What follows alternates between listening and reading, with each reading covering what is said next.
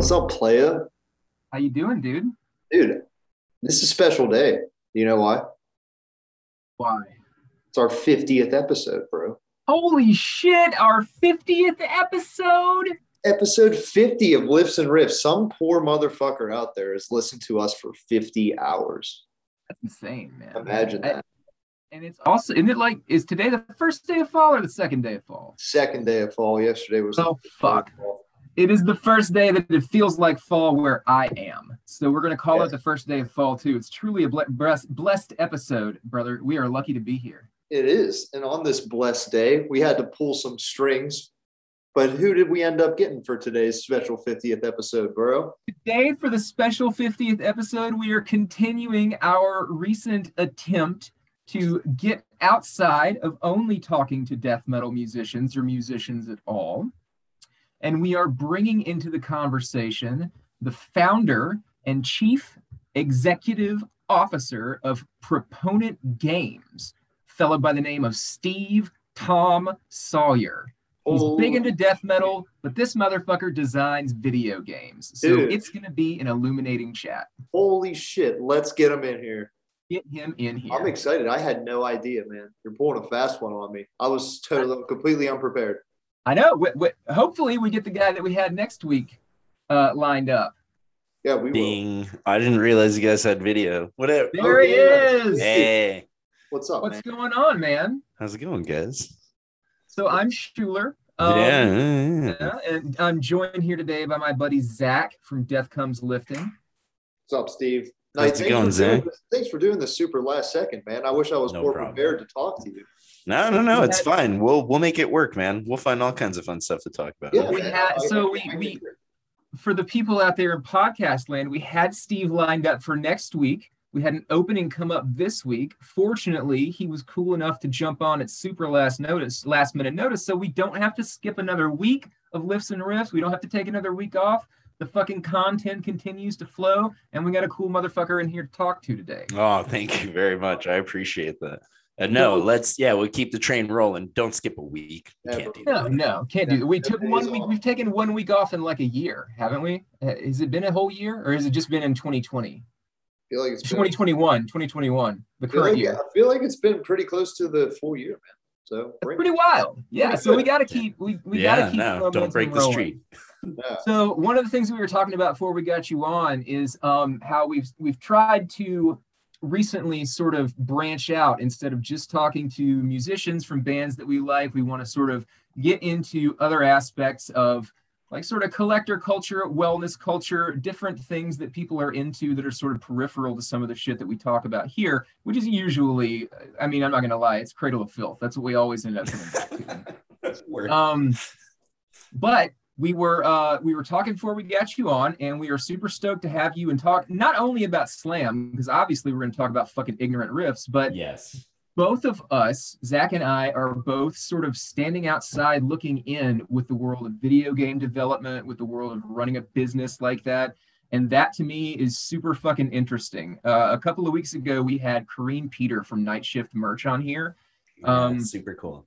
Yeah. Super cool dude, not a musician, but like super familiar with the business, and some of the most interesting shit that we ended up, or some of the most interesting shit that I've learned throughout the course of this podcast came up in that conversation. So like, I'm definitely looking forward to hearing some cool shit today, man. Thank you very much for coming on. No problem. Thank you so much for the effusive intro. I really appreciate it. I hope I can live up to all the high praise.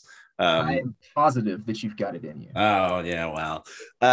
And I also share your respect and esteem for Kareem. He's a really super cool guy. And I had the fortune of working with him on something like the start of last year.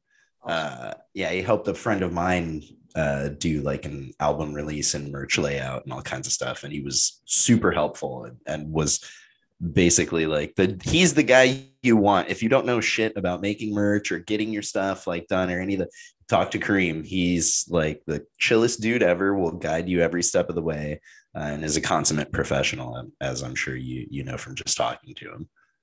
And so what you've done now is just sort of set yourself up to be like the Kareem of Proponent Games. No, yeah, okay, Yeah. So like, cool.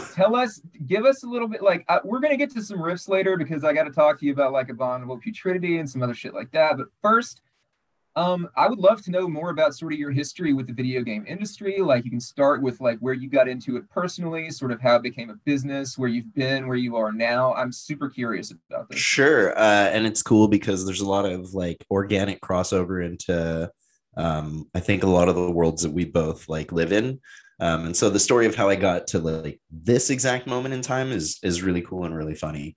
But insofar as video games specifically are concerned, I started as a game journalist and as someone who was reviewing games. And that just came from a place of like, when I was a kid, I was always that kid who would be talking to my friends and be like, yeah, that game was cool, but why couldn't the developers like add this thing where blah, blah. And I just always was looking at games in a very like, critical way. And I annoyed the shit out of my friends, with it, but I figured out as I got older, and I always wanted to be a writer. And then I tried like doing music journalism when I was first starting out writing. That was like in the early 2000s. And it just wasn't, I don't know, it just wasn't motivating me. And then I realized like, dude, I play like 8 hours of, like at the time I was like, I play like fucking 8 hours of games a day. Like, what if I wrote about video games? And that was just like a natural fit. And it was just off to the races. And so over the course of like 7 years of writing, I got to this point where I started getting way more interested in the business of video games than the games themselves. It became really fascinating to me. And like, well, how do these things get made? How does this like come into existence? How do they get distributed? How do they get marketed? How do you come to the conclusion of, and I'll tell you specifically, not to like sidetrack or ADHD like way too hard. First, let me interrupt real quick. That is the fucking name of the game here. Go okay, where you cool. want. Yeah, word. Go where you want. The thing that was fascinating to me was finding out how much money was spent on Grand Theft Auto 5. And it was somewhere in the neighborhood of $500 million to make that game. To make the game. Damn. $500 million. We talk about just making the game, just making promotion or anything, just making the game. So the way that they figure it out is when you look at a number like that, supposedly in AAA, about 50% of that, 45 to 50% of that is marketing. But even so, then the core development budget would still have been $250 million. And when I started thinking about the scale of economics involved in that, I was just like, what the wait a minute, wait a second. Like, how does that happen? Yeah. Where do they get that money? Because I'm sure Rockstar doesn't have cash on hand, like $500 million. And especially to sit and just make a game for 7-8 years, which is like how long, it takes to make the Grand Theft Auto entries. And with each one, like they're working on 6, supposedly, allegedly, is what I will say. But I'm sure that 6 is going to cost close to like $1 billion, right?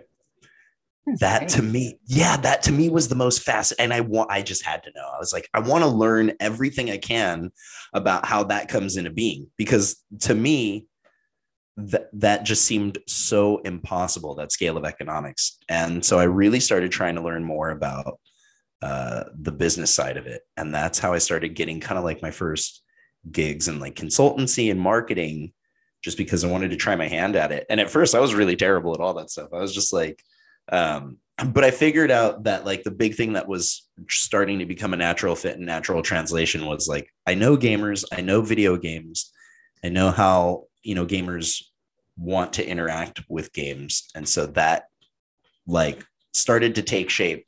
And I ended up working for Devolver Digital. They put out stuff like Shadow Warrior, Enter the Gungeon, Strafe, some really cool things like that.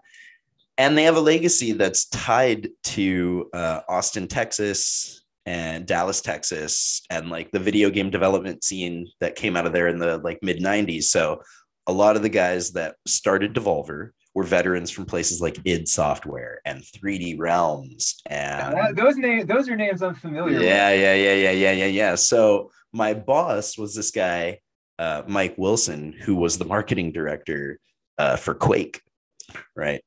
And so he is, really good friends with like George Broussard, who was the guy in charge of 3D Realms and like Duke Nukem 3D. I fucked so hard with Duke Nukem 3D. One of my favorite games of all time, brother. Oh my God. Of all We're going back with it right now. Yeah, so for me, that was a dream come true to work with these guys. It's like, oh my God, I'm getting to work. Like nobody who's not a nerd would know who the fuck I'm talking. Would be like, okay, I don't know who that is.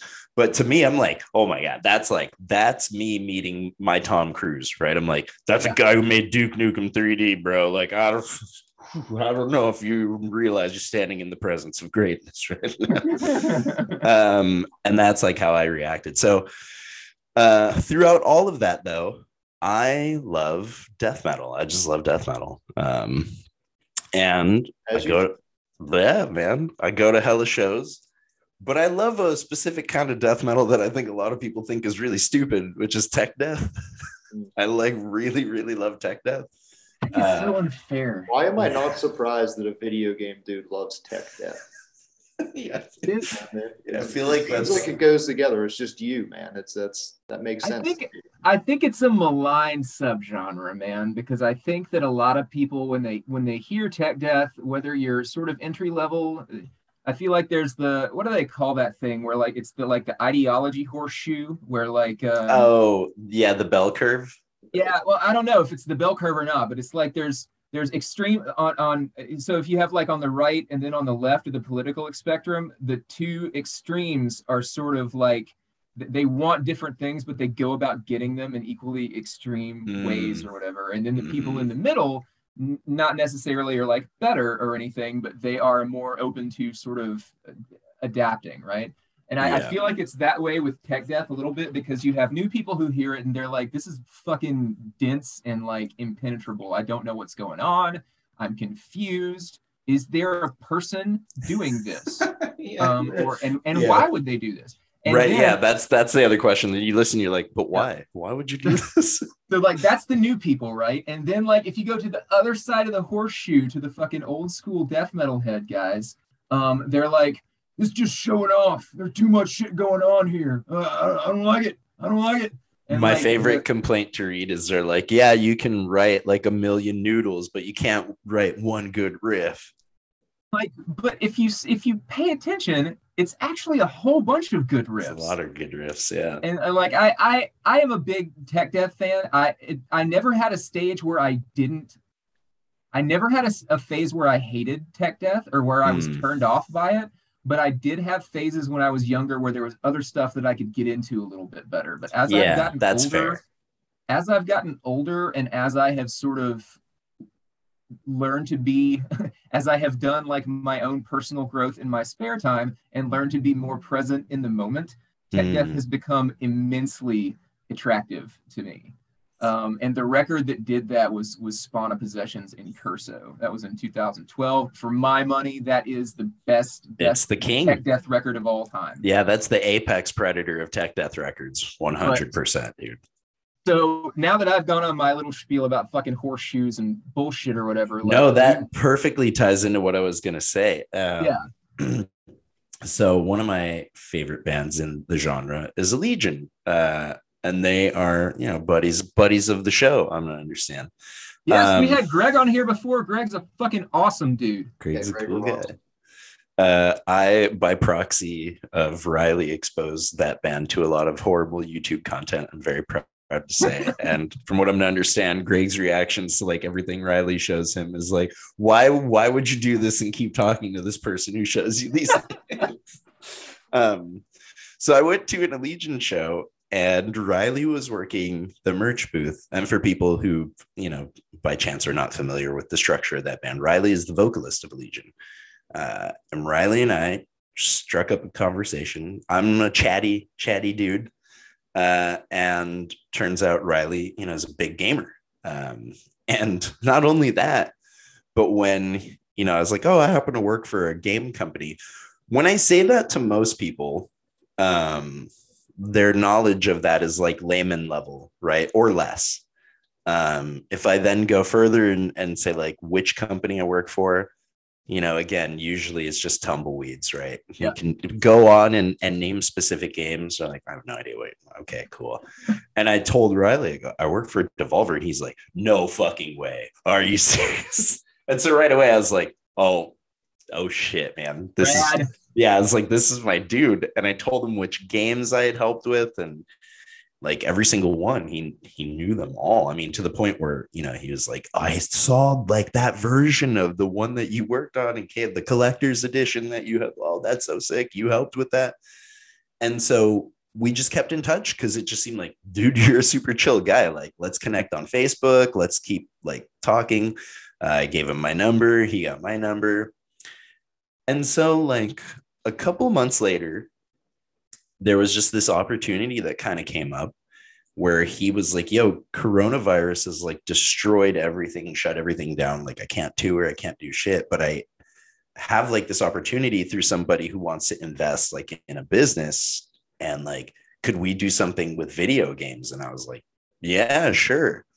And here we are. Like now we spun that up into owning a game publishing company, and we're helping indie developers put their games out. And the best way that I can explain it to people in the music world is like, we are to musicians what a record label is, right? But we're a little bit more fair. I feel like we have a little bit more of a fair deal. Kudos to you. I mean, and I would think having a music industry insider in the band would probably make him a little bit more of a fan of like equity.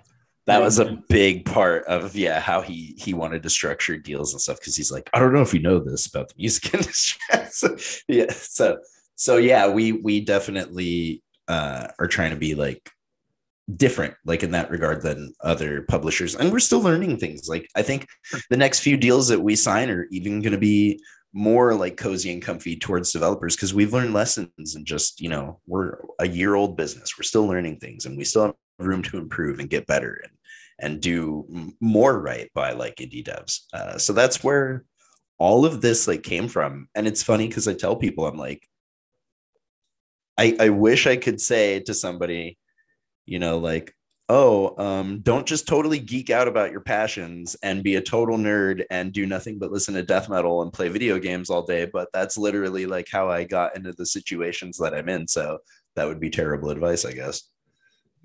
However you get there is however you get there. That's right. I think that it is interesting to sort of look at so I can't speak for Zach, and me and Zach are a significant, we're different ages. So like I'm 38 years old, and I haven't. You're only 1 year older than me. Yeah, I'm all right. Well, good. I feel like I'm in good company now with this young spry gentleman right here. Yeah. But like for me, so like I say that to say I can't really speak to Zach's perception of video games. I know that neither of us are both particularly a part of that culture, but like my youth with video games, the last system that I owned was a Nintendo 64. I stopped playing, never because, and I always have to say this with video games and like with tabletop games or like D&D or something like that, it's never because I think this shit is like nerdy. I don't do it because it's literally too much fucking work.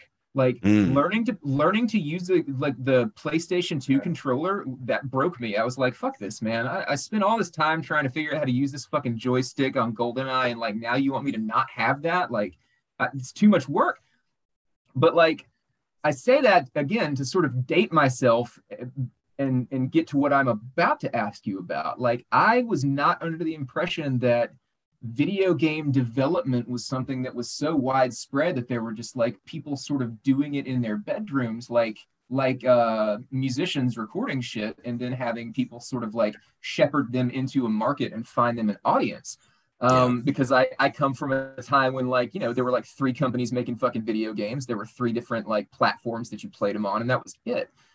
So is it really that sort of grassroots and widespread at this point? Is this like a Tell us a little bit about the state of the industry, I guess. Yeah, I think coronavirus definitely like also pushed that into just the norm for huge studios as well. So now you have a lot of AAA games that are being made by remote teams just by virtue of the situation. But things like like cloud storage for code bases and all that stuff really help with that sort of thing. But for sure, there was this huge grassroots movement of like two dudes, in their garage making a fucking video game, and then somebody like me comes and finds them and goes, hey, I can help you do better. But I feel like at the heart of it, that's like how a lot of that stuff started. Like you look back at the story of like id Software again, just because they're super relevant to the conversation. It was literally just John Carmack and John Romero, just hanging out in their garage, just coming up with ideas. I think a lot of that too was them trying to make their D&D campaign that they were playing at the time into like some sort of a video game representation, and that's like where the ideas for Doom and Quake came from originally. But yeah, it was just two scrappy kids, like, hey, maybe we can make a game. I don't know, let's figure it out.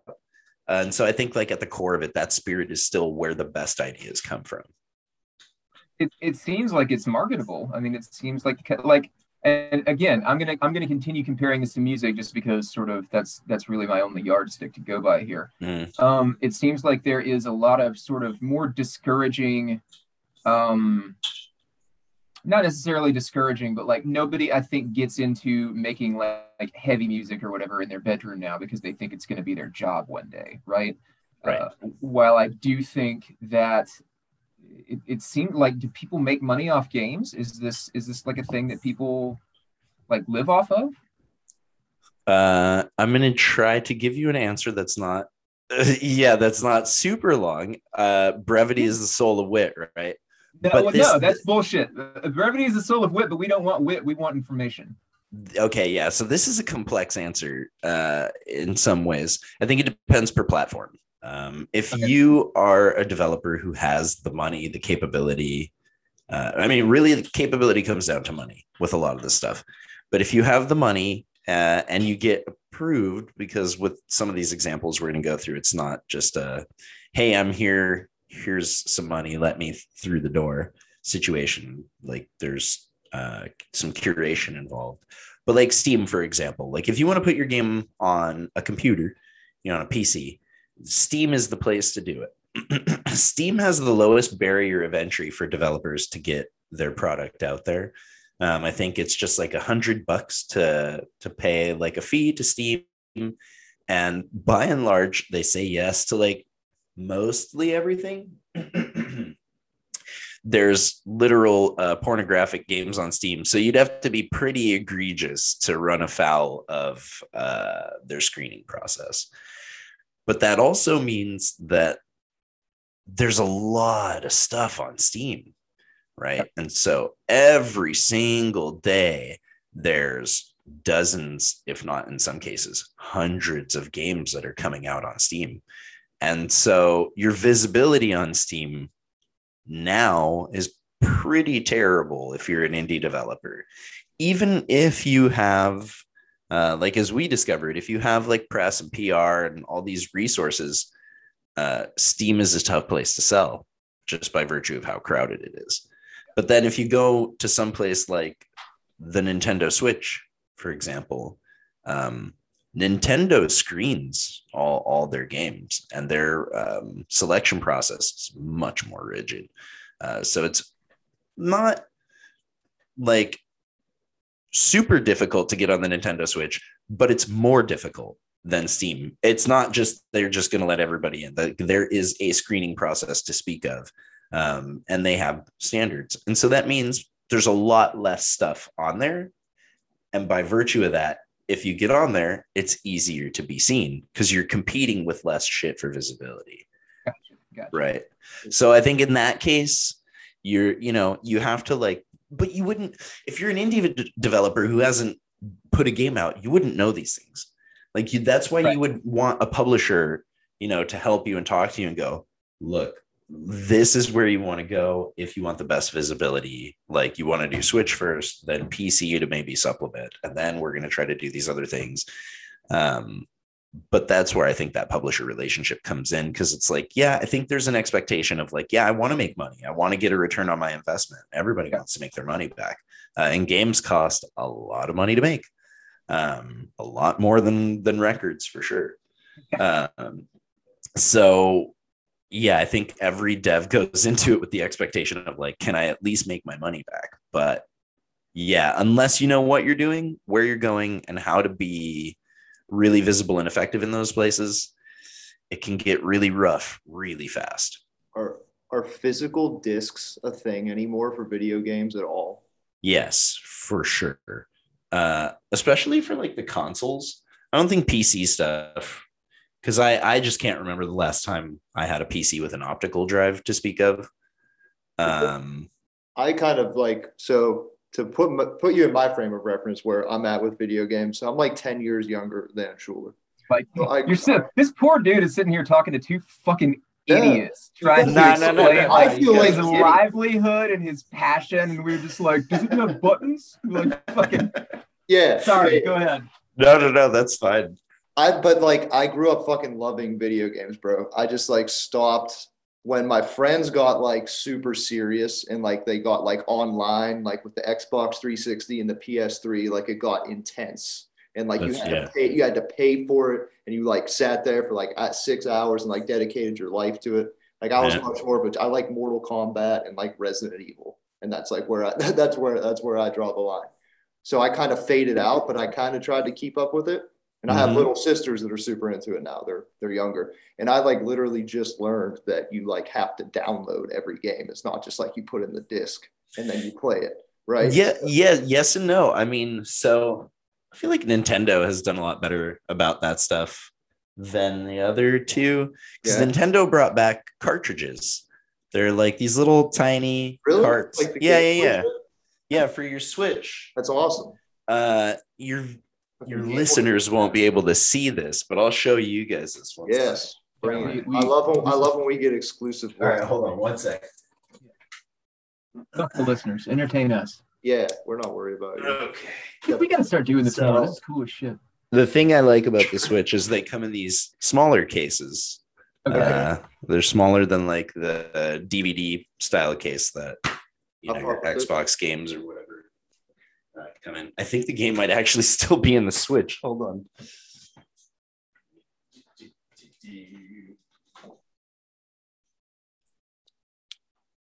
I don't even know what a Nintendo Switch is. Is it like a Game Boy? Upgraded Game Boy. It's a Game Boy in the 21st century, basically. Yeah, it's the Switch is a hybrid console / handheld. So that's what I was going to say next. Yeah, you can. It's got this. It's Game Boy 5, and you can use it as like a handheld. I think that's cool though. And then actually, there's my game coming out soon. I was just gonna say, and that's we were trying to get there. No, we'll talk about that in a second. I didn't. Yeah. All right. But here's what the cartridges look like. This is for a game called Slay the Spire. You can see they're very small. Looks like an old SD card for a fucking digital camera. Yeah, my camera can't even focus on the thing. It's so tiny. That's interesting. And then the back of it's got these little bands for contacts and stuff. Some of the games that you get on here are complete, and when you slap in the cartridge, you don't need to download anything, but sometimes you do need to download stuff, and a lot of that comes from games aren't perfect. We ship stuff, like we've done this. We ship games, and users will come to us and go, hey, this thing crashes on the third level when you do this, and this. That's where a patch comes in, right? Yeah, exactly. Yeah. See, Schuler gets it. And so we'll go, well, that's not good. We want you to play the game all the way and not have it crash. We don't need that. So like Schuler just mentioned, we'll put out a patch. And unfortunately, if we had put out like a cartridge or something, there's a very, very, very high probability that we didn't catch that on the version that's on the cartridge. So then, yeah, you would pop it in and it'd go, hey, you need to download this thing if you want to play it. And I think where a lot of that has like kind of, there's that one side of it, but then there's also, the like Call of Duty side of it, right? Where they're like, oh yeah, there's a patch that came out. Well, we fixed a couple of things, but really it's 32 gigabytes of gun textures and stuff that you would have to pay for to unlock it. But it's mandatory that you download this thing anyway, because that's what we're doing. So who cares? And I think that stuff runs afoul of like gamers' patience. They're like, why am I downloading this giant patch? I just want to play this game. And then they look at like what it is. They're like, oh, this is stuff I'm never going to interact with or interface with. It's terrible. That's what kind of got me out of video games, is like all the extra shit you have to pay for. It just became more of a thing. I'm simple-minded, I think there's always going to be experiences for people who want to play stuff by themselves, who just want to like disconnect from all of that. Yeah. But those things aren't going to be heavily marketed, is kind of the other thing. Sure. The stuff that you're going to see like advertised to you is going to be the stuff that like your Activision or your EA or those big giant doofuses are putting out. And that stuff is pretty, I don't want to talk a lot of garbage about my like colleagues or contemporaries, just because I try to have like a general respect for anybody who, creates video games in a way. But I do think that, at that like huge corporate level, a lot of that stuff just starts to look the same and feel the same. It's a business. In your mind, what is like the most legit game that's come out recently from like a big name? Like, what's a good one? What's a good one that's not whack? Big name. Let me see. Let me look at like what's some of the last things I was playing. Like a big developer.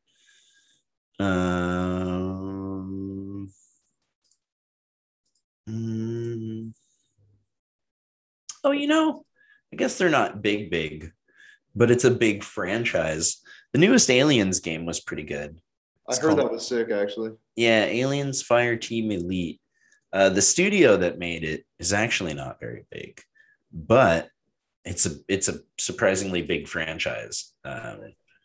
So there was that. And then, you know what? The other thing I played before that was very good, and I don't know if it's particularly recent, was this game called Control.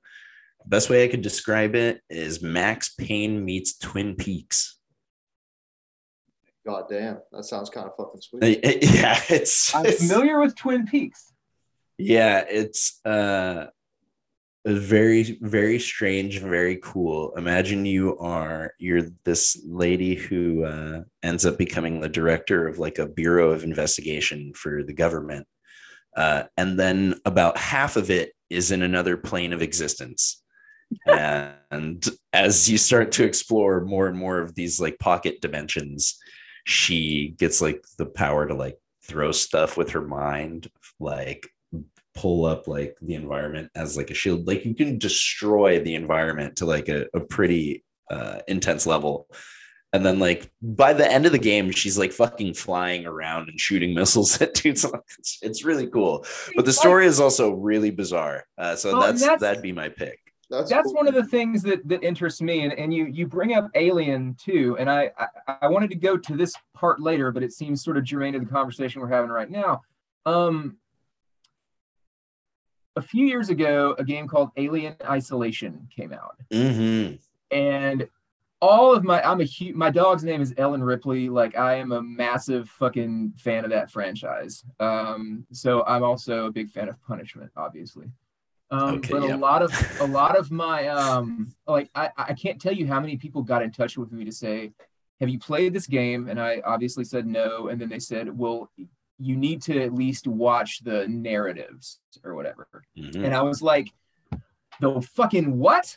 Like I didn't realize that they played such a central role in games now, but that got me really interested in sort of the idea of narrative and of storytelling in games. And a few years back, before that, now it might have been around the same time, I can't remember. In 20, I had a book published in 2014, and in 2013 we were putting together all of the promotional stuff for it. And there was another guy who was at the same university that I was at, and he developed games. It was some sort of version of Minecraft, and then he had another one called the Domovoy, and it was like this thing where you like talked to a Russian house spirit. It was really interesting, but like that sounds cool. His thing was entirely about the narrative of games, and that got me really interested in like the genesis of a game and sort of where that comes from. And now we've talked a lot about sort of the industry side of things and like the financial side of things and the marketing side of things, but like tell me a little bit about, and you can lead into whatever game you guys are launching next, or maybe some games that you've done in the past. Like, where do the ideas for this stuff come from? Like, what comes first? Sort of like the story, or like player concerns? Figuring all of that shit together for me as a storyteller is just, it seems like such a fucking daunting task, because you can't write something that stays itself. You know what I mean? You write a story and somebody reads it and they do something with it, right? It offends them. It makes them happy. It takes them to another place, right? But with video games, it is quite literally, you're continuously engaging your audience. So the story has to change, and there have to be different ways that the story can go. And that just sounds exhausting to me, but it's also very interesting. So I'm curious about sort of like where the ideas get started. Like, what do you think about when you're designing a game? The starting point of that answer would be, I think it would depend on what kind of game I'm trying to make. One of the things that I like too about this like renaissance of indie game development is, you had mentioned earlier that one of your biggest obstacles to overcome is the complexity of like modern controllers and modern controls. And that's a thing that's a pretty consistent thing. You would be surprised at how many people, I don't know, that's a big thing. Yeah. Thought I was alone. No, for sure. That's a really big thing. One of the things that I point out to people that always surprises them. Here, I'm going to do another visual example. Oh, yes. I love when we get the inside information. You can describe to your viewers what you're seeing. This will look instantly familiar to you guys. That's the SNES controller. And it works with the Switch. Donkey Kong Country. Yeah, this works with my Nintendo Switch. And there's a lot of games that are simple enough that have come out like this year that I could play 100% start to finish with that Super Nintendo controller and have a great experience. And so I think there's not enough of kind of like that knowledge for people that aren't deep into it, of like, oh, wait a minute. There are games that I could play with a Super Nintendo controller that works on my Nintendo Switch that aren't daunting or too complex for me to understand. Like, I could literally bring up a game right now called Iconoclasts, where the developer himself said he built it with the Super Nintendo controller in mind. And that game came out, it's a few years old now, I believe, but it came out semi-recently, right? And to imagine that there's a developer past 1997 who is making a video game with the Super Nintendo controller in mind as a concession, like as, one of his development pillars, I think is a hugely fascinating thing in and of itself. But to answer the question about like story beats and all that stuff, that answer comes in like, well, what kind of a game are you making? Like for us, we just put out, or we're about to put out a game called Anton Ball Deluxe on Switch. And the simplest way that I describe it to people is it's Breakout turned sideways meets, action platformer. So you have a character and he's hitting balls towards a wall and you're breaking those bricks one at a time. And the thing that makes it kind of cool and is a twist on it is instead of a paddle, you're controlling a character that has to jump from platform to platform, like a Mario game or something like that, you know, with very similar like mechanics and physics. And it's just enough of a twist on something that's really simple that I feel like it's really easy for people to pick that up and be like, I know how to play this. Within one level, I get what I'm doing. I'm hitting the ball at the bricks. I'm breaking the bricks. I've got to make sure it doesn't go out the other side. And I have a character that I'm controlling. And the controls are basically like 2 buttons. You know, you jump around, you get a power up, and then you press the action button. Like I think there's one power up that drops and you get a gun. You can shoot the bricks. And so you get that power up, you mash that action button and just shoot. But really all you have to learn is jumping and movement and hitting the ball like towards the wall. On the other side of that, we have a game called Betrayer, Curse of the Spine. That's like an exploration-based Metroidvania sort of a game where you're going around this huge environment and finding, you know, different items, and there's crafting and there's all.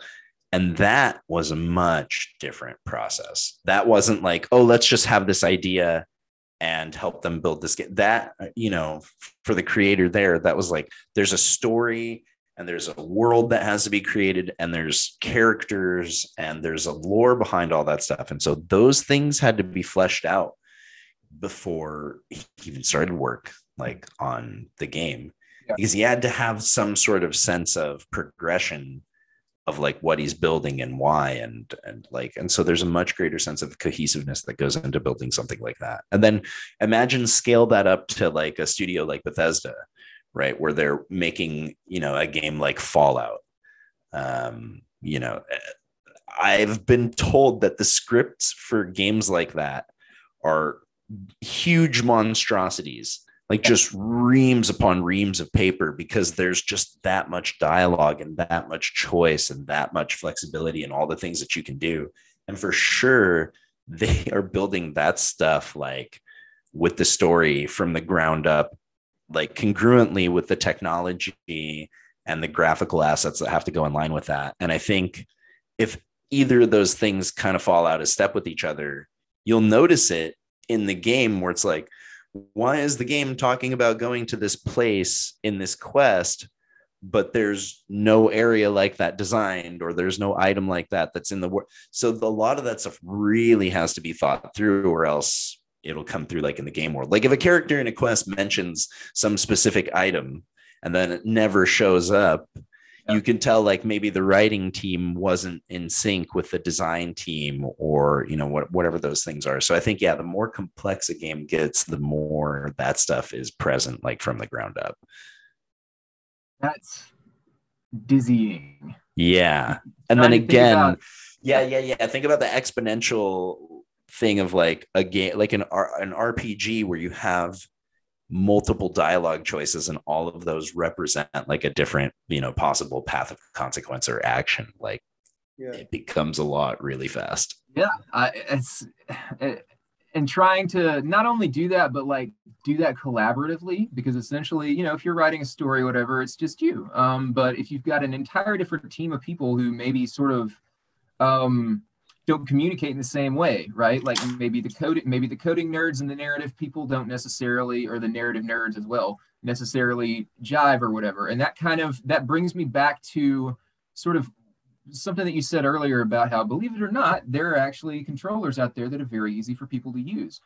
And that there are a lot of people like me who are turned off by like really complex controllers and also really complex games. I had 2 games at the same time when I was like 12.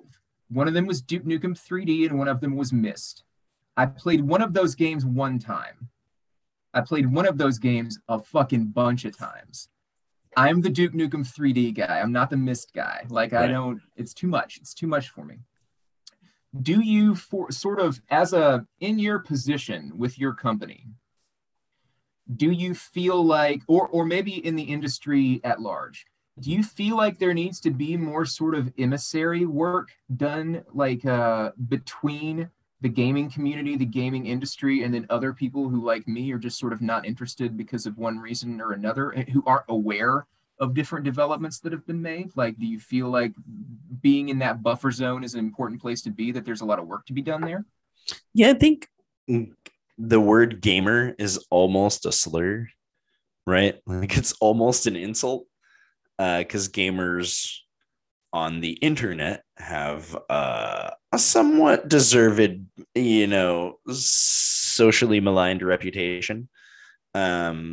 But I also try to remind people that I think at the core, everybody is a video game player.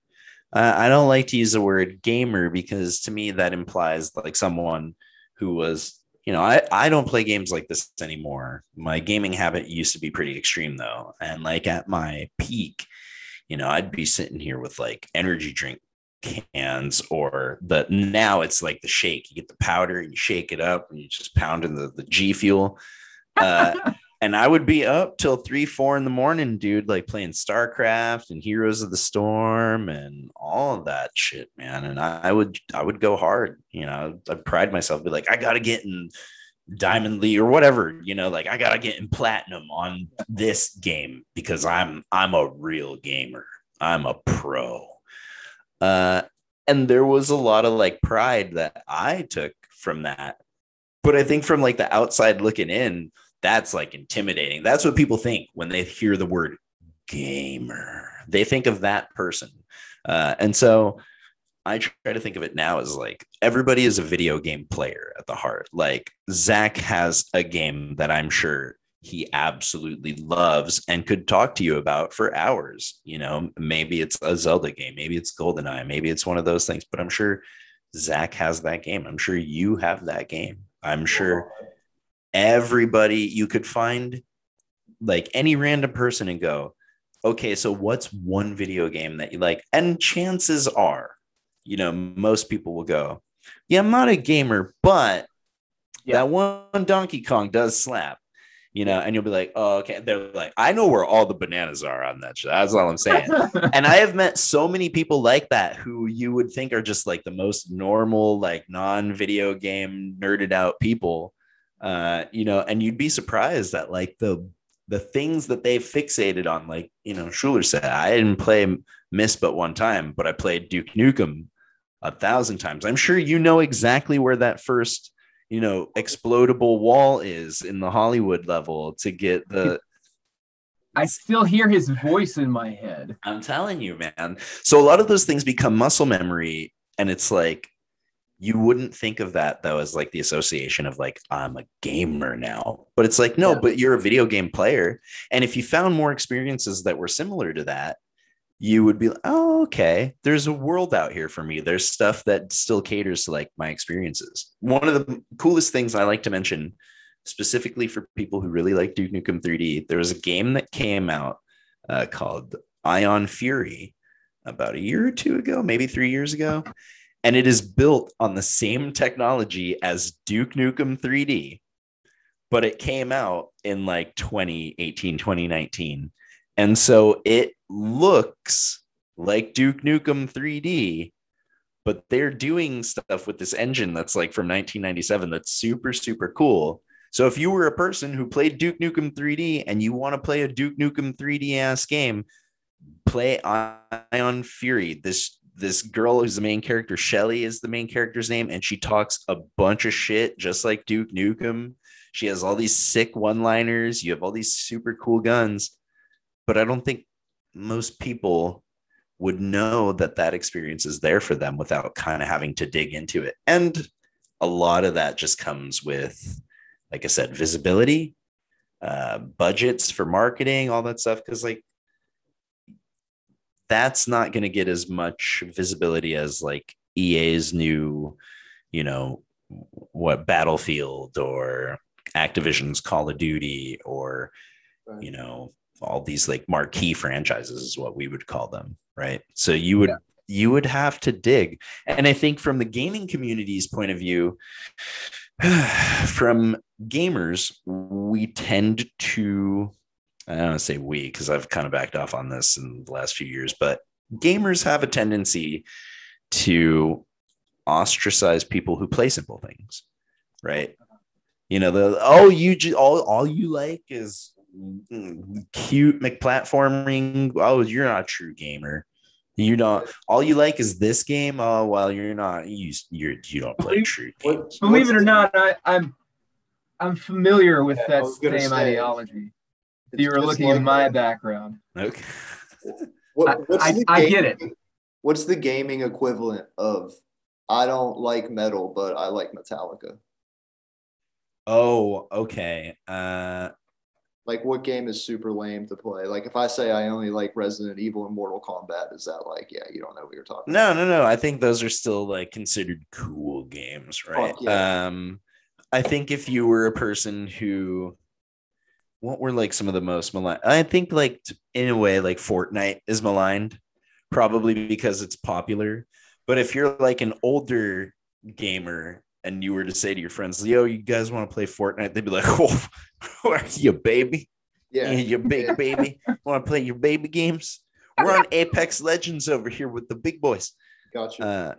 So I think, yeah, there's some of that like cool guy syndrome that goes into that. But I mean, like, fuck, just play what you want. Like, who cares? Fuck yeah. One of my favorite games ever of the last couple of years is this game called House Flipper. And all you do is like renovate houses and then like sell them. It's like, this is my favorite thing. I'm just like painting and like. Let me tell you, the closest that I've come to like downloading a game and starting to play a game and take it seriously in the last 15 years is Goat Simulator. Oh yeah, there you go. I was like, somebody was like, all you do, all right, you're a goat. And you just go around and you do goat shit. And sometimes you get into funny situations. And like, I was like, I would do that. I would play Goat Simulator. Like, I don't know. So much money off of that game, dude. I'm sure they did. But like, I have friends who were like, oh, you like Tomb Mold. You should play Bloodborne or something like that. And I'm like, these two things don't connect for me. Like, it's too much work. It's too much lore. There's just so much going on, man. I can't pull it off. But like this is an incredibly enlightening conversation. And I think that we can have you back on a second time and even a third time easily. Like, I appreciate it. The hour is almost up and we haven't even fucking talked about riffs yet. But I think that the position that you occupy, where you have so much familiarity with your field, but at the same time, you're able to talk informatively and persuasively about it with people who are not a part of that world, is an incredibly important skill that's very much a part of what I do research-wise. And so like seeing that sort of in other contexts, and specifically in like leisure contexts, right? Like my stuff focuses on it in like health and medicine. But seeing, gaming, I think, is very much a part of wellness for a lot of people. Yeah. And so to be able to sort of argue the merits of that in a way that's persuasive without necessarily giving into some of the more, like you said, stereotypes that people associate with gamers or whatever, that people associate really with diehard fans of anything. I mean, you're going to get it with gamers, you're going to get it with death metal, you're going to get it with sports. There's always some point where like fandom becomes toxic, right? And unfortunately, that's what people tend to remember the most, because that's what makes the most like fucking traumatic impact on people who aren't really interested in it, and therefore what gets the most visibility. But I do think that having people who are able to talk about this shit, like I said, informatively and persuasively and empathetically, with other people sort of outside that world is super important, man. And I would love to hear more about that. I would love to talk to you more in the future. That's very flattering. Thank you very much. I think that to hone in on something specific that you said that really struck a chord with me. When you take yourself way too seriously on the super extreme of anything, it stops being fun. Yeah. Like, I think this from my Twitter presence. I routinely make fun of myself in ways that I don't know that everybody catches. I tweet stuff like, who would listen to Tech Death? What a bunch of losers. It's just shit like that. Like today I did this troll tweet, like Gate Creeper, more like Gate Sleeper. Am I right, guys? I own Gate Creeper records. Like I just think it's funny to poke fun at things that you like every now and again, and it doesn't always have to be super serious. I'm a person who has, within destruction and psychroptic flags up in my office, but like I was literally listening to Spirit Box right before I hopped on this call, and just enjoying it for what it was, just having fun. It doesn't always have to be the most serious experience. The same thing with video games. Like I can play something like Anton Ball, but I could also sit here and talk to you for way longer than is healthy about all the aspects of the lore of like the Elder Scrolls series and be like, so did you know that the Psijic Order was formed when I'd be like, what is wrong with you, bro? Awesome. But I think at either end of that, the thing that makes that like palatable for me to interact with other human beings is if somebody goes, what is any of this? Like, why did you learn about any of this stuff about the Elder Scrolls or whatever? I would say, because I'm a giant dork and I have way too much time, like I wouldn't be like, because it's super important, because like, if you want to understand and enjoy the Elder Scrolls games, it's really critical for you to have like a background. And there are dudes in subreddits who are 100% dead ass serious like that. Oh, I've met their equivalents when it comes to music. Yep. Yeah. And that's when I'm like, bro, that's not fun anymore. You just turn it turns into work. Yeah, exactly. Exactly. It's hard to chill thing into work. It's hard to convince like a 19-year-old that maybe not taking, black metal so seriously is maybe a good idea to try and like, you know what I mean? And mainly because I think you gain a different appreciation for something when you try and when you love it intensely, like you love video games or like I love death metal, but you still sort of allow yourself to interact with it more leisurely. I think you get a different appreciation for it. And like, that's something that I wish I had when I was fucking 19 years old, totally. Looking down my nose at motherfuckers who didn't want to hear like the heaviest possible shit ever. But then again, you can't fucking tell a 19-year-old anything. Like you got to let them figure that shit out on their own. Right. Again, I'll leave you with this thought on this because it's super brief. Oh no, you're not gonna leave us with that. We got no. I was just gonna say, like, on that line of conversation, I talk to Riley like every day. This is like my best friend in the world at this point. And I shared this with you earlier, but all the time, I'll say things to him like, oh yeah, I was listening to Continuum the other day, and he's like, oh yeah. I'll be like, yeah, it's pretty cool, but God, every time I listen to like the vocals come on, it's just, they're so abrasive and terrible, and I just can't understand anything that guy's saying. So I just turned it off, because I was making me like literally physically ill. And he's like, oh yeah, that's understandable. That guy sucks. Very funny, motherfucker. Don't take it so seriously, though. Yeah, again, dude, like that's me talking to like the literal vocalist of that band and just being like, oh yeah, your singing makes me want to vomit. Because I just think it's funny, like if me and him can't laugh like about all this, it's what's the point? That's healthy. I think it's healthy. Mm-hmm. So before we have a major big question that I don't know how this is going to strike you, man, because I know you're a big tech deaf dude. We're going to get there in just 1 second. What do you have dropping soon? What just dropped, and where can people find it? Next Tuesday, you can get on your Switch and look up Anton Ball Deluxe. I need to get a Switch, man. I think it sounds cool. The Switch is cool, man. I think it's good for us like old nerd Schuler that don't really know what we're doing, but we can like play. Tell your sisters to buy Anton Balls. I will. Yeah, tell her Anton Balls. Anton Ball. If you search Anton Ball, you'll find it. I'm gonna tell my sister to tell her kids. It's gonna be and maybe who knows? Maybe I'll go out and buy a Switch. We'll see what happens. Well, the tagline that we tried to use, but we got in trouble with Nintendo. We used this when we were launching on Steam. Was play with your balls. Nice, right? But for Switch, we wanted that to be updated because the Switch is portable. You can take it anywhere. So we wanted it to be play with your balls in public. That's fantastic. Because now you can play with your balls anywhere. literally anywhere.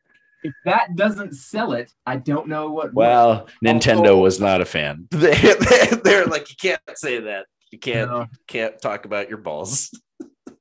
Hopefully, enough people are stoked on the balls, and you guys make a big splash, and we will certainly be watching. And we absolutely got to have you back on here. Before you go, absolutely, Steve Tom Sawyer. Zach has actually managed to talk more during this podcast than he has in many, many podcasts, because I have this bad problem of steamrolling him.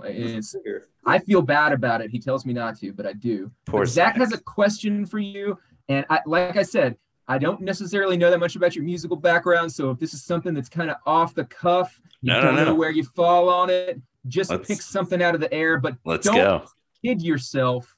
It's a very important question. I'm sure. Let's go. I'm ready. What is your favorite Black Sabbath album?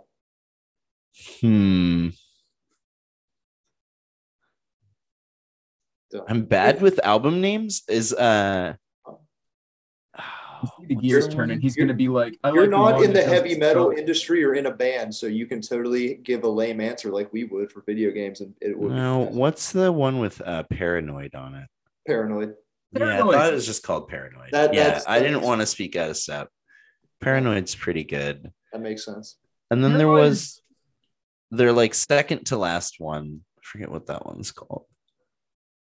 Like, second to last one, like with Ozzy. Yeah. Technical Ecstasy. Yeah, that one's pretty good too. I also really liked some of Ozzy's solo albums. He did one in like 2002 or 3 or somewhere around there, I want to say. Down to Earth. Yeah. That actually has a couple of songs on it that slap. Yeah, I remember getting really stoked about it because like Zach Wild was back in the band. Yeah, and I was like, all right, this is like some shit that I can groove to. And it was good, man. And it sounded a lot more like Sabbath than anything Ozzy had done before. It was telling you, that Down to Earth album is actually pretty good, dude. It was tight. It was overshadowed by the Osbournes TV show, but there was some good shit on there.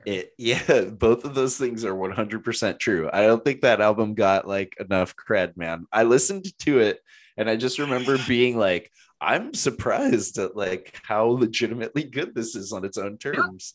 It was like it was a heavy record. It was a catchy record. And then he has that like really good ballad on there too, Dreamer, I think it's called. I don't remember. I'd have to go back and check, man. It's definitely been so long since I've heard it. Is it? Yeah, Zach knows. See, he's like, no, it's definitely. I'm in, bro. It's Dreamer. I know. Yes, it's great. It's like Dreamer. Yeah, that song's good, dude. That's a fantastic answer to the Black Sabbath question, by the way. Thank you. I appreciate it. Yeah, no, Dreamer is like unironically a really good Ozzy song that could have, in another world, been like a Sabbath B-side, like if they were all happy and just chilling, you know. I'm gonna listen to that shit right now. Yeah, Down to Earth's actually really good. I think There's your homework, everybody in podcast world. Go listen to Down to Earth right now. Yeah. What's your video game called again? I'm sorry, Balls. Anton Balls. Go play with your balls in public with Anton Balls on the Nintendo Switch, fuckers. That's right. Thank you so much, man. We look forward to having you back, guys. I'm glad to know you. Back. For sure. Yes. Oh yeah, and I'll bring Riley with me. Please. Next time. Yeah. That would be interesting. We'll just let you guys talk. Yeah. He was supposed to. I was actually going to surprise you and be like, I think I could get him next Tuesday. So next time I come back, I'm dragging Riley along. It'll be fun. I look forward to it. Awesome. Tell him I love his shit. I will tell him something. Yeah, tell him I said it doesn't make me want to kill myself, but it's not much above that. I feel like that sounds like something that you could say and it would come off organic. Perfect. Yep. And he'd be like, oh, okay, yeah, that sounds about right. Thank you so much, man. You rule. We got to get you back on here sometime. Thanks for having me, guys. Thanks, dude. See you, dudes. Bye. Peace. Holy shit, what a fucking good dude, man. That was really sick, dude. That dude was fucking awesome. Like, seriously, like, I love when we're able to get people on here who, like, know shit that we, you know, it's cool to, like, geek out about the shit we all love, but, like, to come on here and get schooled by somebody who's, like, super passionate about that shit, but also really open about it, like, and welcoming about it. Dude, that's fucking awesome. Getting schooled and, like, making us still feel cool was awesome. You know what I mean? That is like, a skill. Didn't make us feel like we didn't know what we were talking about, even though we don't. The That's very you. skilled gentleman. We've just been in the presence of greatness. Yes, we have. And it was your fault. So thank you very much for that, Schuler. Thanks, brother. I love you, man. I love you too. We're going to try and reschedule today's original one for next week. I am certainly glad that things worked out this way. That was a fucking blast. I feel good. I feel energized. I might even go play Nintendo Switch. I might even go listen to that Aussie record and buy a Nintendo Switch. Boom. All right, homie. Everybody. Talk soon. Thank you. Peace. Bye, bud.